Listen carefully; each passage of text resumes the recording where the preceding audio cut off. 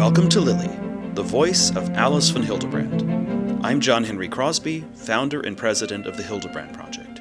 Alice van Hildebrand, known as Lily to her friends, inspired audiences with her wit and wisdom in over 300 appearances on TV and radio. This podcast is a treasury of those archival recordings. This is the 5th episode in the series on Dietrich van Hildebrand's book, The Art of Living. In this conversation, Lily begins a 2-part exploration into the nature of communion, which was one of the essays she contributed to the book. Now, here's Lily. You know, there's no doubt about the fact that one of the deep longings that exists in the human soul is a desire to be in close communion with other people. You know, having taught for so many years in a secular university and listened to the confessions of very many of my students, I found out that very many of them had led a pretty bad life because they longed for communion.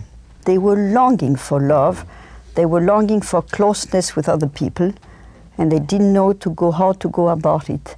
And the result was that in many cases they ruined their own lives and possibly the lives of other people. Now, the famous French thinker and writer Léon Bloy, who died, if my memory is correct, in 1916. That's B-L-O-Y. B-L-O-Y. He wrote at the end of his life, "There's only one real sadness, not to be saints." Ultimately, this is a thing which is so ultimately sad, because it is a key to everything else. And the French philosopher Gabriel Marcel, M-A-R-C-E-L, who died some 20 years ago, 19 years ago to be exact, wrote, "There's only one sadness, to be alone." Now, we live in a world when we have millions and millions and millions of people, sometimes living very close to one another, and they feel incredibly alone. Now, this is what I would like to analyze briefly and try to show that actually there is a solution to the tragic problem of solitude. Now, in order to explain this, let me refer very briefly to man's paradoxical nature, because man is a paradoxical being.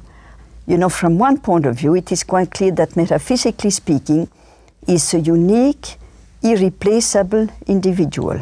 He is a person, and each person is different, and each person can never melt into another person. Each one of them is so individualized, and this is, of course, the metaphysical condemnation of pantheism, when finally you see everybody else as being just part of an immense whole, and then you sort of vanish into this whole.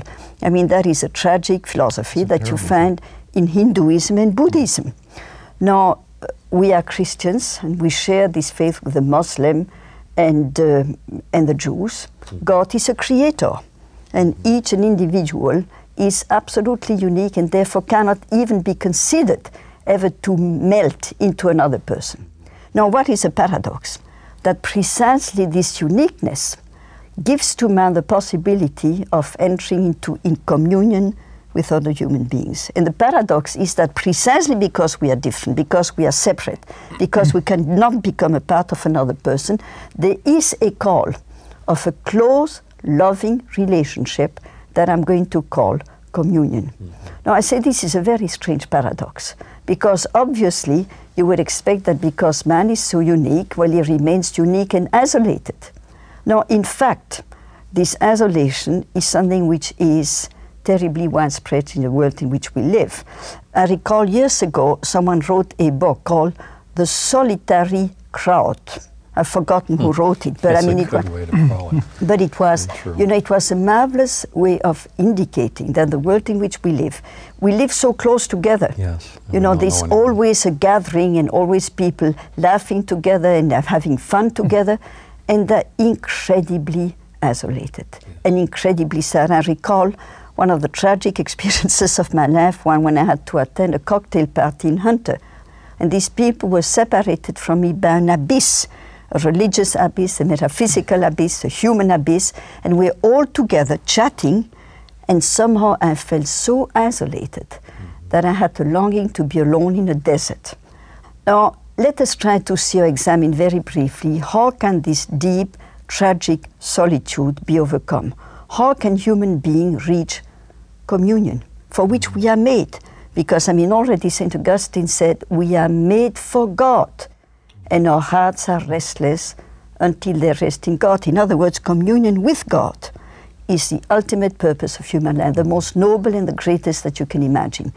But obviously, as long as we live on this earth, we also have a longing to be in communion with other human beings.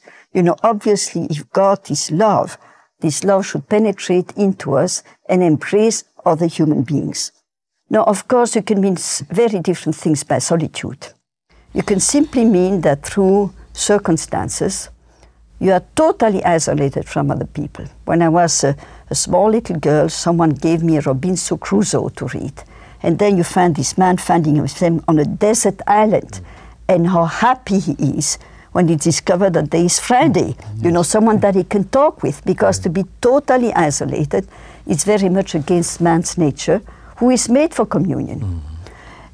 I was thinking of the angelic nature too, because the angels obviously are made for communion with God and with one another. But you remember Dante, how he has the devil right in the center of hell, encased in a block of ice, eternally isolated. Isolated.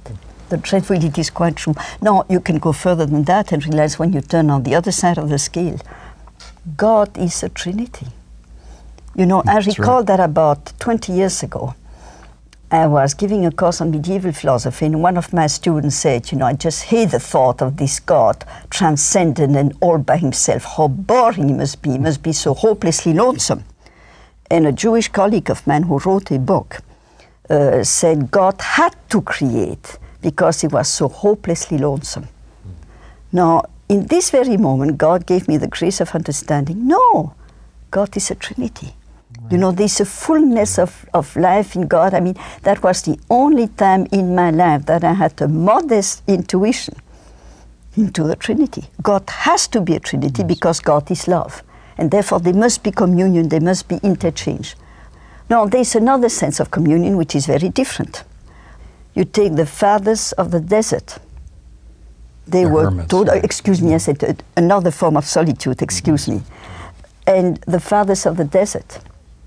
Now, this is a totally different situation. They chose to isolate themselves, to pray for God, and to sacrifice for the world.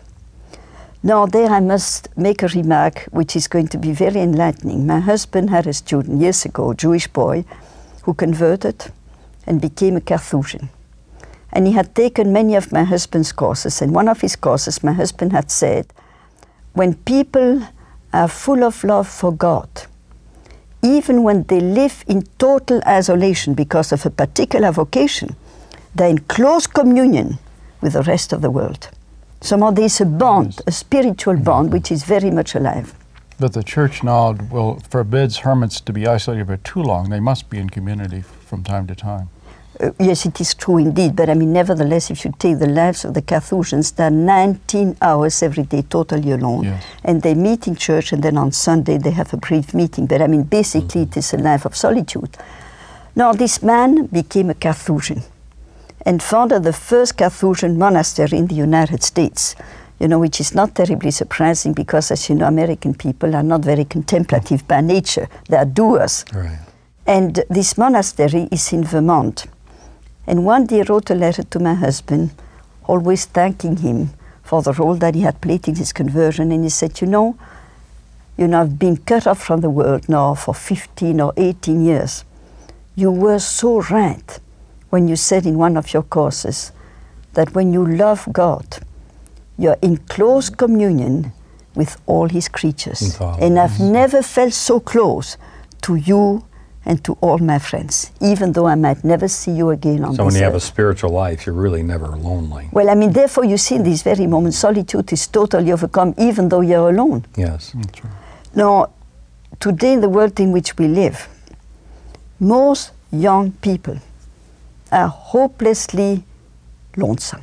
Yes. And I know this because I've heard so many of them said, I had a relationship because I was so lonesome. Mm-hmm. And for a few moments at least, I felt that there was some sort of bond. But this, of course, this is totally illusory, because you can never reach communion with another person if you sin. That was a word I heard from my husband when I was still very, very young. And he once said in one of his classes, do you realize that the greatest separation that exists between human beings is to sin together? Now, suppose that you take sin of the flesh. The illusion that you have is closeness, because this is precisely what sin of the flesh consists of. You embrace another person, you're very close to him. But if it is a sin, and it is God's law, in this very moment you create a chasm between the two. And this is where the world in which we live, you see that these relationships between young people never lasts. It's an affair of one night, it is an affair of a few weeks, it is an affair of a few months, and then they turn to someone else. Yes. I mean, in other words, even though they seem to be so close together, they're hopelessly isolated. Thank you for listening to Lily, the voice of Alice von Hildebrand. We hope you enjoyed this episode. New episodes of Lily are released every week. Please share our podcast with your friends and family, and subscribe on Spotify or wherever you get your podcasts. If you would like to support the production of this podcast, we invite you to become a monthly donor or to give a one-time gift. To donate, please visit hildebrandproject.org/giving. For more information and updates, follow the Hildebrand Project on social media and sign up for our newsletter in the show notes. Thank you again for listening and helping support the legacy of Alice von Hildebrand.